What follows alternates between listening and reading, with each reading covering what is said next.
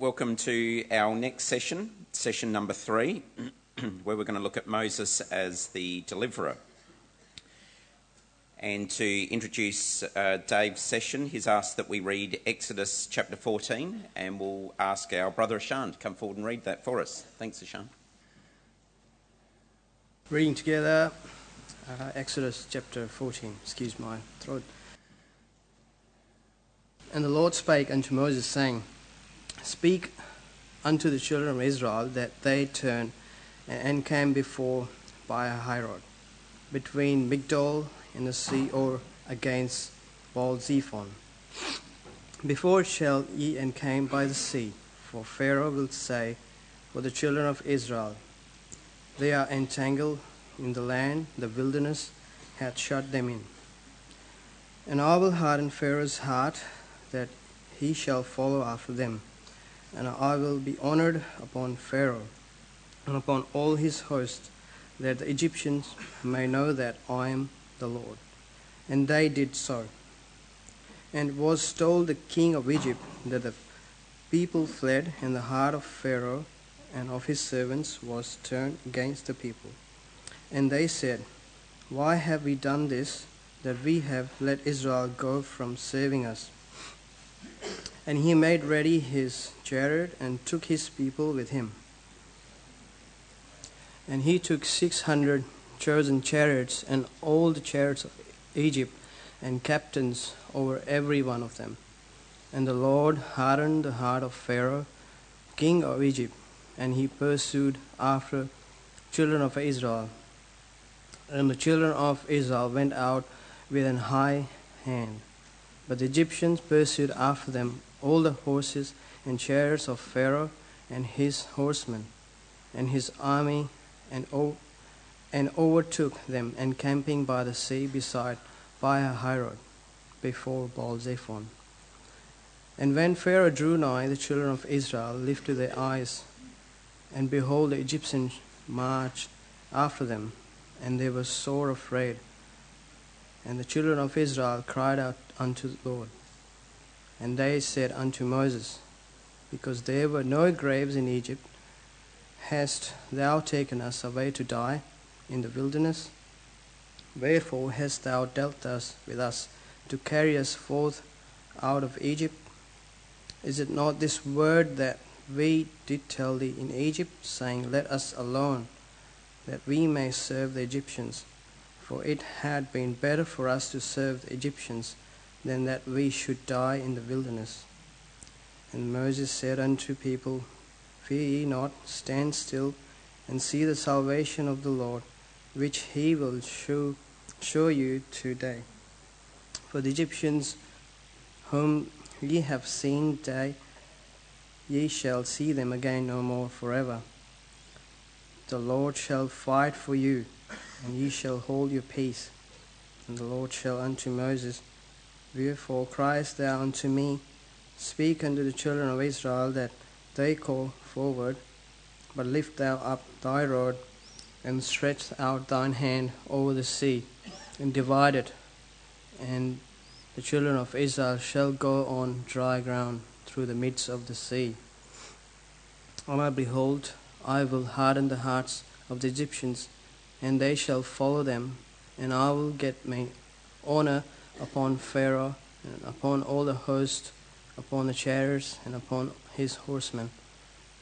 And the Egyptians shall know that I am the Lord, when I have gotten me honor upon Pharaoh, upon his chariots, and upon his horsemen. And the angel of God, which went before the camp of Israel, removed and went behind him, and the pillar of the cloud went from before their face, and stood behind them. And it came between the camp of the Egyptians and the camp of Israel, and it was a cloud and darkness to them. But it gave light by night to them, so that the one came not near the other all the night. And Moses stretched out his hand over the sea, and the Lord caused the sea to go back by a strong east wind all that night, and made the sea dry land, and the waters were divided. And the children of Israel went into the midst of the sea upon the dry ground, and the waters were a wall unto them on their right hand and on their left. And the Egyptians pursued and went in after them to midst of the sea, even all Pharaoh's horses, his chariots, and his horsemen. And it came to pass that in the morning watch the Lord looked into the host of the Egyptians through the pillar of fire and of the cloud, and troubled the host of Egyptians, and took off their chariots' wheels, that they drave them heavily, so that the Egyptians said, Let us flee from the face of Israel, for the Lord fighteth for them against the Egyptians. And the Lord said unto Moses, Stretch out thine hand over the sea, that the waters may come again upon the Egyptians, upon their chariots, and upon their horsemen. And Moses stretched forth his hand over the sea, and the sea returned to his strength when the morning appeared, and the Egyptians fled against it. And the Lord overthrew the Egyptians in the midst of the sea. And the waters returned and covered the chariots and the horsemen, and all the host of Pharaoh that came into the sea after them. There remained not so much as one of them. But the children of Israel upon dry land in the midst of the sea, and the waters were a wall unto them on their right hand and on their left. Thus the Lord saved Israel that day out of the hand of Egyptians. And Israel saw the Egyptians dead upon the seashore. And Israel saw the great work which the Lord did upon the Egyptians. And the people feared the Lord and believed the Lord and his servant Moses. Thanks, Ashan, for that reading. We now look forward to hearing from you, Dave, on Moses the Deliverer. Thanks, Jamin, and good morning yet again, brother and sisters. So we come now to the 10 plagues, and what a remarkable set of events they were. We're not going to deal with them per se, because as I said in our opening study, we're here to consider the character of Moses. But just again, to connect back with last class, just consider the extraordinary resilience of Moses under quite fierce opposition from Pharaoh. In, resisted, out, goes again, rebutted, yes, I'll do something, doesn't happen. Constant endurance under pressure from Moses. And look at some of the opposition we saw already, Exodus 5 verse 2. Who is the Lord that I shall obey his voice to let Israel go? I know not the Lord, neither will I let him go. And we talked about that, didn't we, in the context of preaching. You know, it's worth asking ourselves, isn't it? Have we somewhat given up? I think your ecclesia is wonderful. It's amazing to read of so many of the baptisms you've had and the people that attend your seminars. It's absolutely terrific. It's encouraging and inspiring to all of us because we're commanded to preach, aren't we? It's not an option. You know, one of the most commonly referred to passages that we have in Romans is that little expression that faith comes by hearing, and hearing by the word of God. And we sort of almost refer to that as a definition. Faith comes by hearing, hearing by the word of God. What's that really talking about? Well, that verse is actually talking about preaching. Because right before that, let me read to you what it says. It says, how shall they believe in him of whom they have not heard? How shall they hear without a preacher? How beautiful are the feet of them that preach the gospel of peace. Then it says, faith comes by hearing, and hearing by the word of God. So our obligation is to help people hear the word of God. That's what generates the faithful response. And we need that resilience, don't we? That courage of Moses to persevere, not to just leave our light under a bushel, let it go out, but to continue to shine. And sometimes the opposition can be a little hard, can't it? It's not always welcomed, shining the light, is it? But that's a logical thing. Jesus told us to expect that. He said people are not going to like it. He actually said men love darkness. Why is that? Why is it that most crime is committed under cover of darkness? It's because nobody likes to feel exposed. Nobody likes to feel guilty. Nobody likes to have someone shine a light on their evil deed. And also, if everything was just pitch black, there would be no relativity. Light is what gives the relativity. And that's the imagery that Jesus gave, wasn't it? He used all that imagery when he spoke to the disciples. He said, if you were of the world would love his own.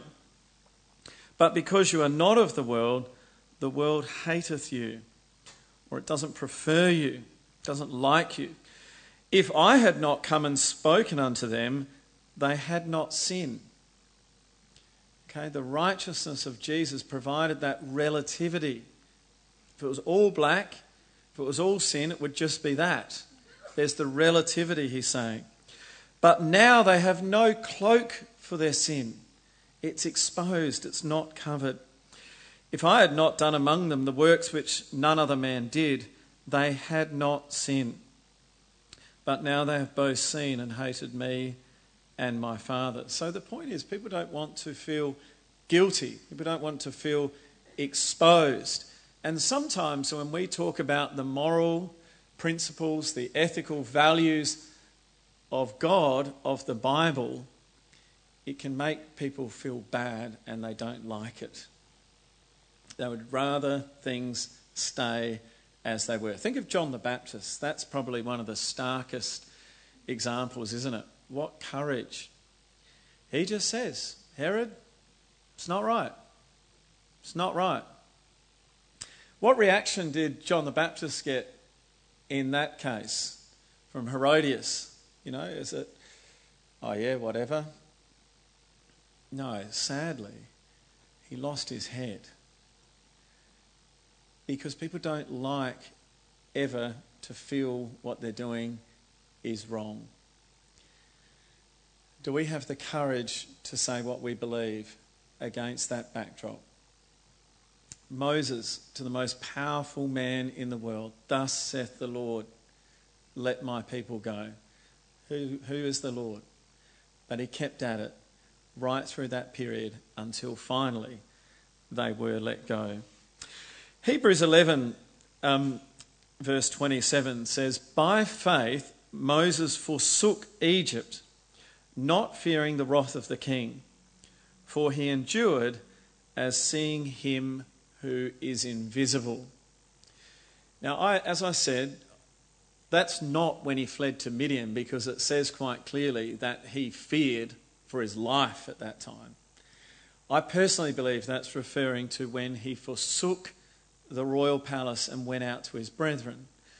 Alternatively, it's also referring to here at the end of the 10 plagues when he says, we're out. We're going. We're going into that wilderness. I'm going to take the hand of that angel. He said, certainly I am with you.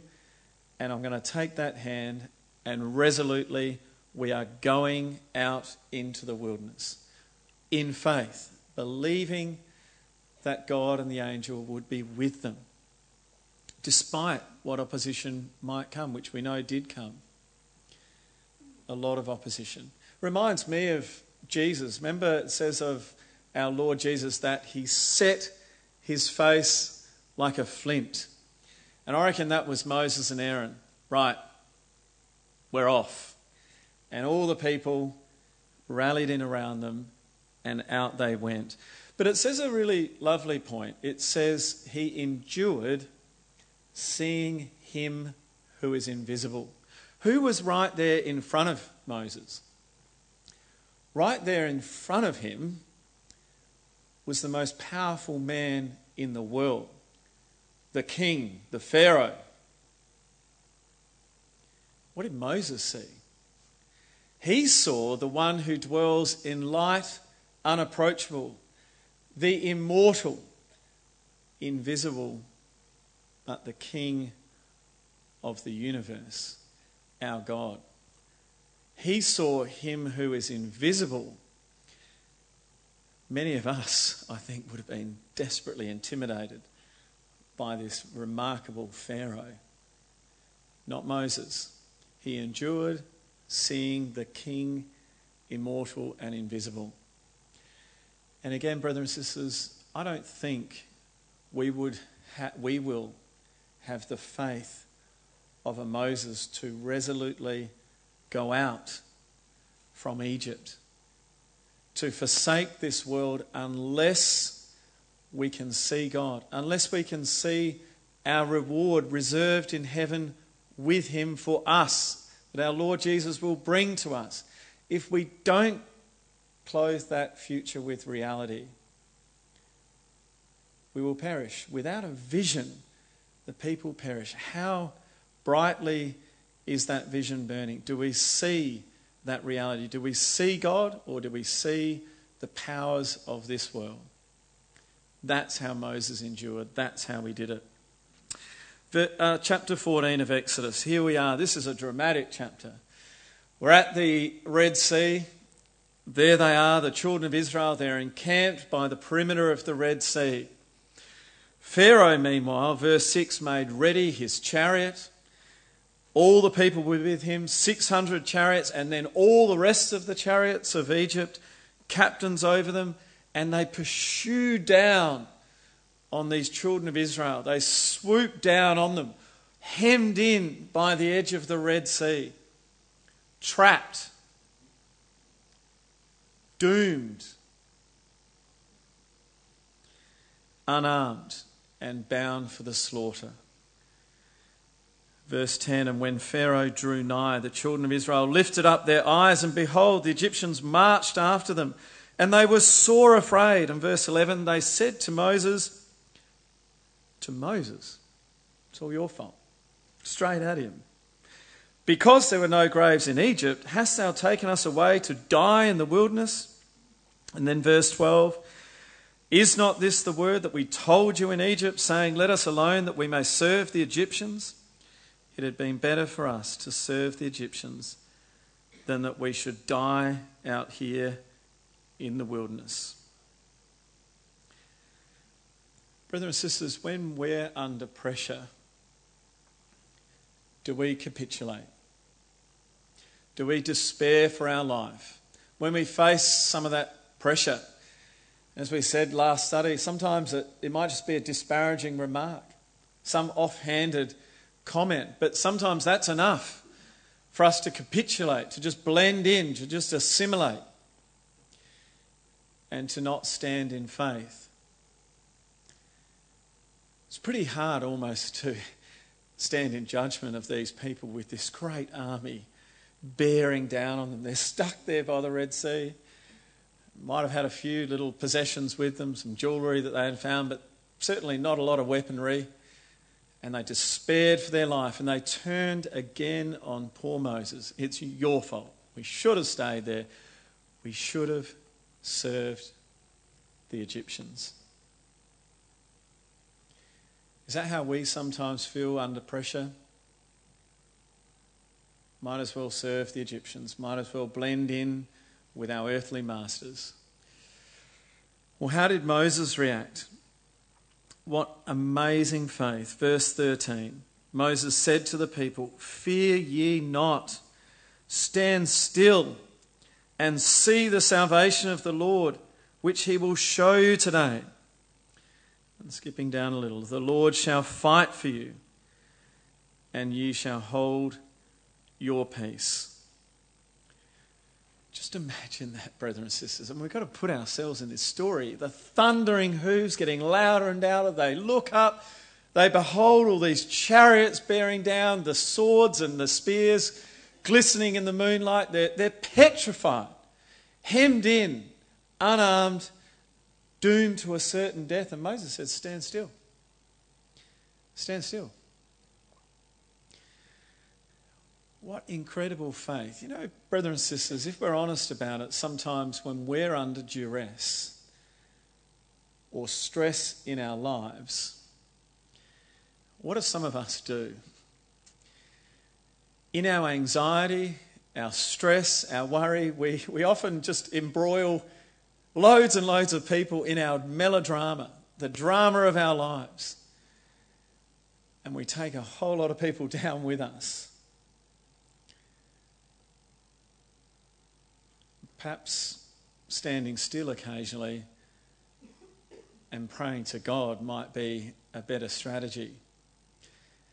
Another strategy is the Jacob strategy. You remember that with Esau bearing down? What did he do? He resorted to his own industry, his own ingenuity. Right, let's all line up. The faves here, right at the back, you know, all of them lined up. He had a big strategy. It all sorted, right? All sorted. Until he wrestled with an angel, realised he was weak, and then he became strong. He became great because he had to rely on God. We just don't do that enough, do we? And sometimes we think, oh, David, that's really great. Yeah, it's good theory. Yeah, try that in practice, yeah? When your life's going pear-shaped, you just sit still and pray. Well, yeah. It's a whole lot better than some of the things that we do. And Moses did it under extraordinary pressure. Pressure for their very, very lives. What about when we come under pressure from the world? Let me read to you the words of Jesus in Matthew 10. I send you forth as sheep in the midst of wolves. That's what they were like, sheep just huddled by the sea and these wolves bearing down, no match. They will deliver you up to the councils. They will scourge you in their synagogues. You'll be brought before governors and kings. You'll even be hated of all men for my sake. But fear not them which, even if they kill the body, are not able to kill the soul. Are not 2 sparrows sold for a farthing, and one of them shall not fall on the ground without your Father? The very hairs of your head are all numbered. Fear ye not, therefore, ye are of more value than many sparrows. So no matter how stressful it gets, fairly few of us have been dragged before governors, hated by everyone, killed the body. We've not lost our life for what we believe in. But Jesus is saying, you know what? Even if, let me reassure you, the very hairs of your head are all numbered. Not even the most common sparrow falls to the ground without my knowledge of it. And you're so much more valuable than a sparrow. That requires faith in the future reward, though, doesn't it? Through much tribulation we'll enter the kingdom of God, but we've got to believe that, or we won't withstand the tribulation. We will capitulate, we'll cave. How deep is our faith? I think it's in Corinthians where it says to stand fast in the faith. Quit you like men that wait. I'm sure it means men and women. There's a lot of very strong women as well. Quit yourself like a man. Be strong. And actually the word stand is often used to refer to that strength of courage under pressure. That's why Moses said, stand still. Don't run around creating more drama for everyone. Stand still. Listen to Ephesians, how many times we see stand. Just stand. I'm going to read to you the words of Ephesians 6 verse 10. My brethren, be strong in the Lord and in the power of his might. Put on the whole armour of God that had no armour, that you may be able to stand. And then moving along, that you may be able to withstand in the evil day, and having done all to stand. Stand therefore, praying always. 4 times. Brothers and sisters, we won't win. It's not a race. We won't run into the kingdom feeling like we've won. It's all just, will we still be standing? Will we be standing in the trenches, or will we deserted and run back to Egypt? Remember the words of Jesus, no man who's put his hand to the plough and turns back is fit for the kingdom. It's not perhaps sometimes in our lives, brothers and sisters, about even moving forward. Life's tough. It's hard. Sometimes we're not moving forward, but are we standing? Still standing. Will we be still standing when our Lord returns? That's the challenge. Let's lock arms, as it were, in the trenches and stay standing. They said we should be back in Egypt. It would have been so much better back there. Turning back. Moses said, let's stand still. Our God will deliver us. And he did. Remarkably, and we know that story. But look at the next pressure on Moses. Amazing deliverance through the Red Sea. Come across to chapter 15, verse 22. Just around the corner, bang, the next challenge. Look at the words there. So, Moses brought them through the trivial event of just walking through a sea, and they went out into the wilderness of Shur. They were there 3 days, found no water, came to Marah. They couldn't drink the water for it's bitter. Therefore the name of it was called Marah, and they murmured against who? Oh, Moses, it's your fault. It's your fault. Again, it's your fault. I'm just the shepherd. No, it's your fault. What shall we drink? Brothers and sisters, as I've said, there are moments in all of our lives, I think in the ecclesia, sadly, we might have tried to organise something, show a little bit of leadership. Doesn't go as everyone necessarily wants. It's your fault. You're to blame. Don't like it. How do we respond sometimes in those situations, brothers and sisters? Do we fight fire with fire? Do we give as good as we get? Do we fight back? How does Moses react under that sort of pressure when there's blame and criticism? Verse 25, Moses cried unto the Lord, and the Lord showed him a tree. It's a great model, brothers and sisters, isn't it? Rather than fighting fire, let's take it to God and he'll show us a tree if we believe it. There's some great models, isn't there? Think of 1 Peter 5 verse 7. Cast all your care upon God, for he cares for you. Philippians 4 verse 6. In everything, by thanksgiving, make your requests known to God, and you'll feel the peace of God that passes all understanding.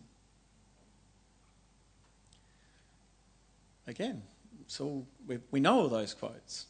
But when we're criticised, when people murmur against us, we say, well, hang on a minute, it's not my fault. It's not about me. We fire up, we fight back. Moses, what does he do? He cries to God and he shows him a tree. And that can happen today to us, can't it, brothers and sisters? You know, Jesus said, "Come unto me, take my yoke upon you, because I will give you rest. I will give rest unto your souls." How does that work? You know, he says, "Take my yoke, my burden upon you." That doesn't sound like rest. Well, because he says, "Cast your burdens upon me. Cast them on me." How often do we really do that? You know, we are in a world where things like the tragedy of mental illness, anxiety, depression racks us, and it's a terrible scourge. And prayer and reading our Bible is not a panacea, but it can help, brothers and sisters. Do we cry unto God? Or do we sometimes just fight back, which Moses could have done so easily? Do we place our burdens upon him? And even when it does get really hard, when we're reduced to tears, do we ask God to catch those tears? Or do we just cry? Even in our darkest moments when we are in tears, our prayer should be, "God, please catch them." And if you're thinking, "That's an odd thing, David, that you're saying that, please God, catch my tears," I'm saying that because he says he will. There's a really beautiful little psalm, Psalm 56, and Jono Wigsel's here somewhere, there he is. At Jono's baptism, he asked me to talk about this psalm, Psalm 56. Let me just read some of it to you. "Be merciful unto me, O God, for man would swallow me up. He fighting daily oppresses me. Mine enemies would daily swallow me up. For they be many that fight against me. All their thoughts are against me for evil. They gather themselves together. They hide themselves. They mark my steps when they wait for my soul. But thou tellest my wanderings. Put thou my tears into your bottle. When I cry unto you, then shall mine enemies turn back. This I know, for God is for me. In God have I put my trust. I will not be afraid what man can do unto me." So, brothers and sisters, even in our darkest moments, when the stress feels like the psalmist there, when we feel all alone, and all we can do is have a good cry, even in those moments, let's pray that God will catch our tears in his bottle. Just as no sparrow falls to the ground, neither do our tears. He hears our cry and he will help. Sometimes in ways we can't see, sometimes it might all be in the future in the kingdom, but he hears. Let's cry unto him rather than crying back at those who murmur against us. Chapter 16, verse 1. "On the 15th day of the second month after their departing out of the land of Egypt," what do they decide to do? Let's all murmur again. It says, "The whole congregation," verse 2, "of the children of Israel again murmured against Moses and Aaron. You have brought us forth into this wilderness to kill this whole assembly with hunger." What does Moses do? Have a look in verse 7. His answer is very wise. He says, "In the morning you will see the glory of the Lord, for he hears your murmurings against the Lord." Note that? They murmured against him. But verse 7, he says, you're actually murmuring against God. It's not about me, is what he's saying. Don't murmur against me. It's never been about me. I'm the who am I. It's not about me. If you murmur against me, I'm simply God's instrument. You're murmuring against God. So if we do get criticism, that's probably one of the ultimate tests of meekness, isn't it? It's pretty easy to be humble when someone comes, oh yeah, this was great. Oh no, it was nothing. What about when they say, that was shocking? Oh, come on, hello. So here, when they murmured against him, it's fine. You're not murmuring against me. You're murmuring against God. It's not about me. Never has been, never will be. But there's a gentle reminder, just be a little bit careful about murmuring against God. Chapter 18, verse 1. I'm going to spend a little bit of time on this. I hope you'll excuse me for doing this, but this piece means a lot to me in chapter 18, verse 1. I think it's very relevant to us in our community today. Verse 1, Jethro, the priest of Midian, Moses' father-in-law, it says that he heard of all that God had done for Moses and for Israel, his people, and that the Lord had brought Israel out of Egypt. And so then in verse 5 it says that he came with Moses' sons and his wife unto Moses in the wilderness. So Jethro comes to visit. What happens? Have a look in verse 13. It's quite interesting. Jethro is a very wise man and he's a very observant man. So verse 13, it came to pass on the morrow that Moses sat to judge the people, and the people stood by Moses from the morning unto the evening. And when Moses' father-in-law saw all that he did to the people, he said, What is this thing that thou doest to the people? Why sittest thou thyself alone, and all the people stand by thee from morning unto even? And Moses said unto his father-in-law, Well, because the people come unto me to inquire of God. When they have a matter, they come unto me, and I judge between one and another, and I do make them know the statutes of God and his laws. So what an extraordinary insight, brothers and sisters, we get into the character of this wonderful man, Moses. He is a remarkable man, chosen of God, servant of God, friend of God, meekest man upon the face of the earth. But he wasn't perfect. One of the little propensities that he had, and we've already seen this, was a bit of a tendency to take matters into his own hands. We saw that in the sands of Egypt. We saw that intervening with the shepherds. We will see that on a number of occasions, and here we see it quite stark. One of his challenges was a failure to genuinely empower and trust others, and to then delegate genuinely to them. He was a man who sought to control outcomes by his own actions. And it manifests itself here quite profoundly in what Jethro observes. Jethro's verdict, look at it again in verse 17. The thing that thou doest is not good. Thou wilt surely wear away, and look at this, both thou and this people that is with thee. For this thing is too heavy for thee. Thou art not able to perform it thyself alone. Okay, the point Jethro is making is, Moses, this is unsustainable.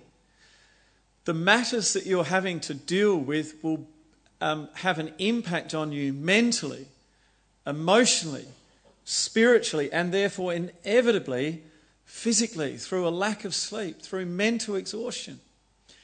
We know Moses was a remarkable man. At the end of his life, he was full of vitality from head to toe. But Jethro is saying, it's not sustainable. You have to empower and trust others. You need to become a leader of leaders. You need to bring others through. Moses, look around. This is not good for you, and it's not good for the people. He says quite specifically, thou wilt surely wear away both thou and this people that is with thee. Now, why does Jethro say that? What he's saying is, Moses, you are breeding an immaturity into this people. You are building an emotional reliance upon you. You're not building in them a sense of resilience, accountability, responsibility. You're not developing leaders, fellow labourers, fellow burden bearers.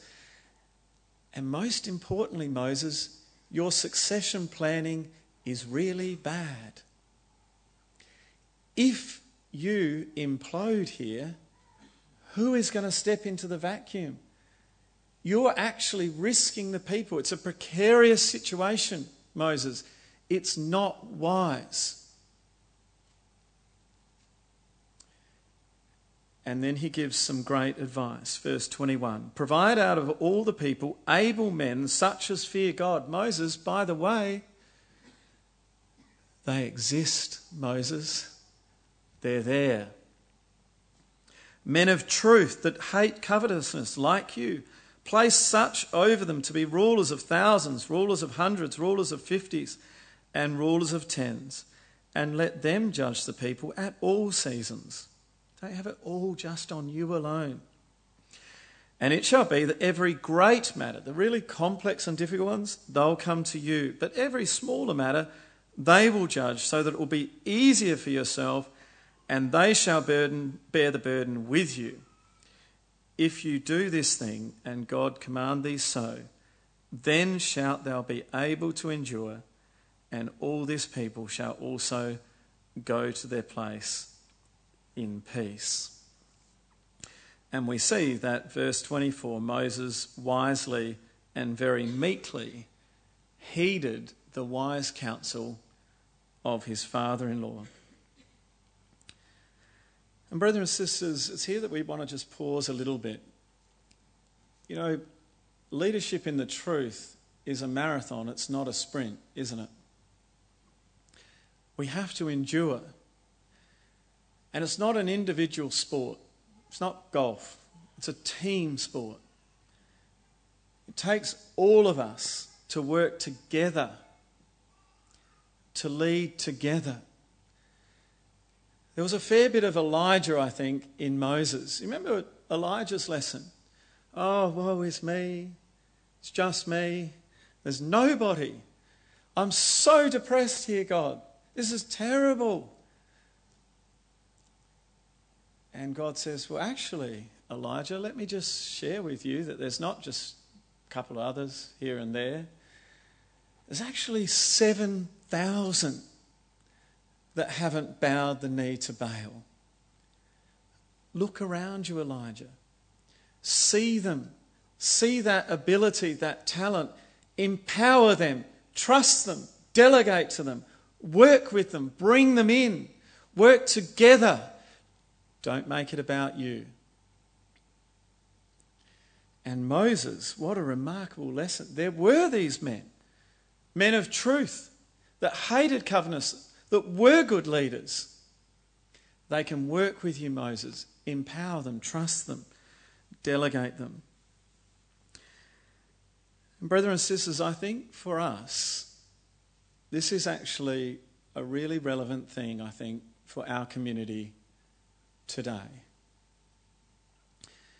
The next time we say that there aren't enough volunteers, it's falling to too few, there aren't enough workers in God's vineyard, where are they? Let's look around, because they're there. Sometimes they just need someone like Moses to believe in them, to ask, to empower them, to help them, to support them, to enable them, to give them a shot. The next time we feel like it's all on my shoulders, woe is me, I'm bearing the world on my shoulders, and if only these young ones would step up. rather than pointing the finger, let's point it back at ourselves, and I include myself in this. How much time have we really spent teaching the younger ones? Are we despising their youth? Which Paul said to Timothy, don't let people do that. Perhaps are we being just a little bit too conservative and worried that it might not be perfect, that we don't give them a shot? In whatever service that is, and I'm not talking just about the platform, that they might even have the chance to learn from their mistakes, which we all have too, haven't we? Are we really empowering others, helping them to feel confident to have a go, to pick up the burden and to bear the load with us? And I make a specific reference here to our younger people. Do we sometimes value experience too much over enthusiasm? Do we sometimes put too high a premium on performance over passion? Because a lot of the time our young have passion and enthusiasm, but they may not be the best, but nor will we. And I think it's really, really important that we harness that. Why is that? Because our young people are talented, extremely talented. In fact, if we don't harness our young today, their enthusiasm, their passion, their creativity, if we don't embrace it, harness it, shape it, they have some weird ideas sometimes, some zany ideas. Do we just dismiss them, or do we say, look, I can see some merit there, but maybe we could just shape that a little bit like this? How about if we went forward on this basis? You see the young person go, that's great. But if it's always, no, that's ridiculous. Can't do that. Or young Johnny, not sure if he's not really up for it. And if young Johnny's always never up for it, well, how does young Johnny feel? We all learn, we all grow, and we all develop with time. Moses needed to learn to empower and trust and delegate to others so that they could step up around him. No one was as good a judge in Israel as Moses. But Jethro said, work with them. Because if you don't, it's not sustainable. And brethren and sisters, if we don't work with our young, guess who will? Their employer. Their employer goes, awesome, young, passionate, enthusiastic, creative, innovative, wow, fantastic. Here, go do, empowered. Wow, they take off and there's young people doing extraordinary things. And in our community, tradition's more important than teaching. The experience and performance is more important than enthusiasm and passion. Let's really empower our young. Let's sit with them, teach them, coach them, mentor them, empower and trust them. Allow them every now and again to fail or make a mistake and learn, but make them feel loved, appreciated, and valued. It's so important. It's so important. Let's talk about succession planning.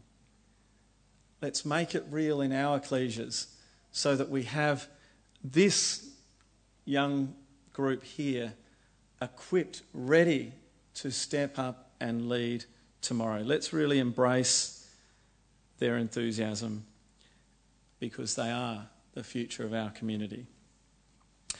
Let's have a look at verse 24. We saw that Moses hearkened to the voice of his father-in-law and did all that he said. Very meek, very wise. He didn't take it personal. He saw the wisdom and he did it. I'm just going to read to you something that Moses added for himself. When he talks about this, he reminisces on it in Deuteronomy 1.